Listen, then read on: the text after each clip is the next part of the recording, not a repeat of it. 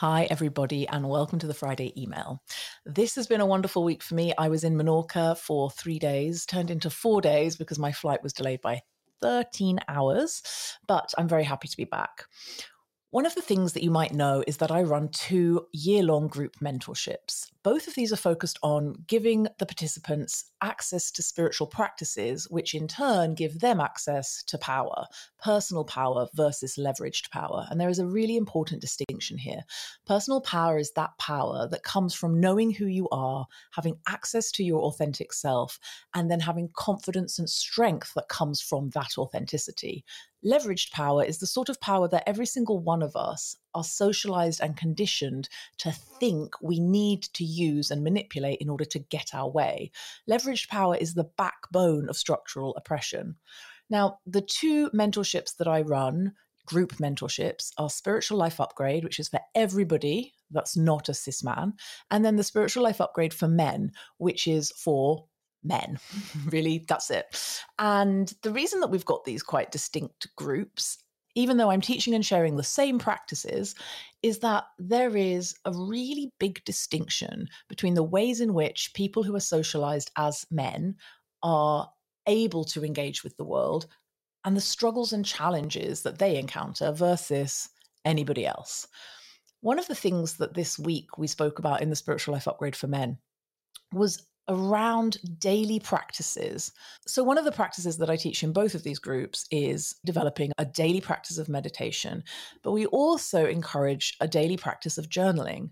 Now, when I say daily, I'm very resistant for any of these practices to become dogmatic. One of the ways in which we're all socialized, particularly under capitalism, is to think that we must be consistent. We have to show up exactly the same every day. We have to disregard our own will and desire and just do what we, quote, should do. And I am very active in pushing back against that sort of conditioning. So even though it is absolutely the case that the more you meditate and the more regularly you become habitual with your journaling practice, the better your results will be of all forms, I never want these practices to become sticks that we beat ourselves with. So one of the practices that I encourage daily is meditation. And we discussed yesterday in the Spiritual Life Upgrade for Men how there is a real distinction between setting an alert on your phone that says meditation at 8 a.m. versus an alert on your phone that invites you to ask yourself, would you like to meditate today? Now, both of these alerts have the same intention. That is to say, to trigger the self, to remind the self that meditation is available and that this would probably be a good idea. But the difference between seeing an alert pop up on your phone that says meditation at a certain time and an alert that invites you to do something that ultimately is going to be pleasurable and positive for you is vast. So one thing I would encourage you to do, if you're struggling with establishing daily practices, habits, try to change the alerts that you might have on your phone. Or if you don't have any alerts on your phone, put some in, but be really intentional about the language and the wording you use for these alerts. So quite simply, change from an order to an invitation. And this change from order to invitation absolutely relaxes the body. The whole system, the whole being feels much calmer, much less activated when we see that sort of alert. I know for myself, obviously being very neurodivergent pretty much in every single way, that when I'm told to do something, my immediate response is, fuck off, like straight away, whatever that thing is. If somebody tells me to do something, I will not do that, or at least I will deeply desire to not do it.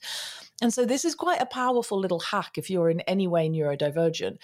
You don't just have to pay attention to this when it comes to meditation or journaling. Anything that you might know that you really probably it would be a good idea or it would benefit you in some significant way if you did it, instead of telling yourself washing up or make the bed or have a shower, rephrase those phrases, rephrase those alerts, those reminders into invitations.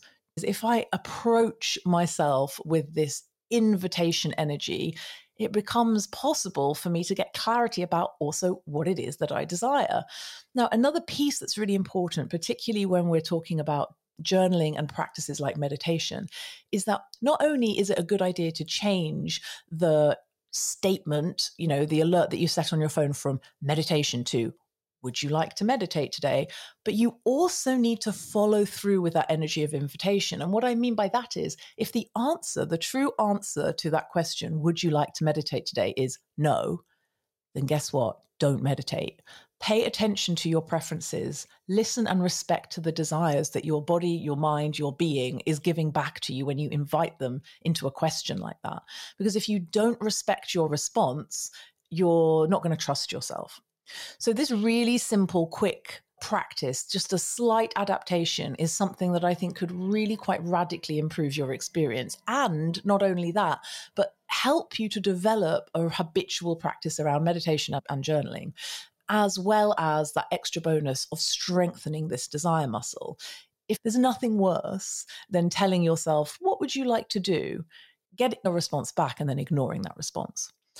I hope that you have a wonderful week. I've still got one-to-one readings available at £500 for a single question.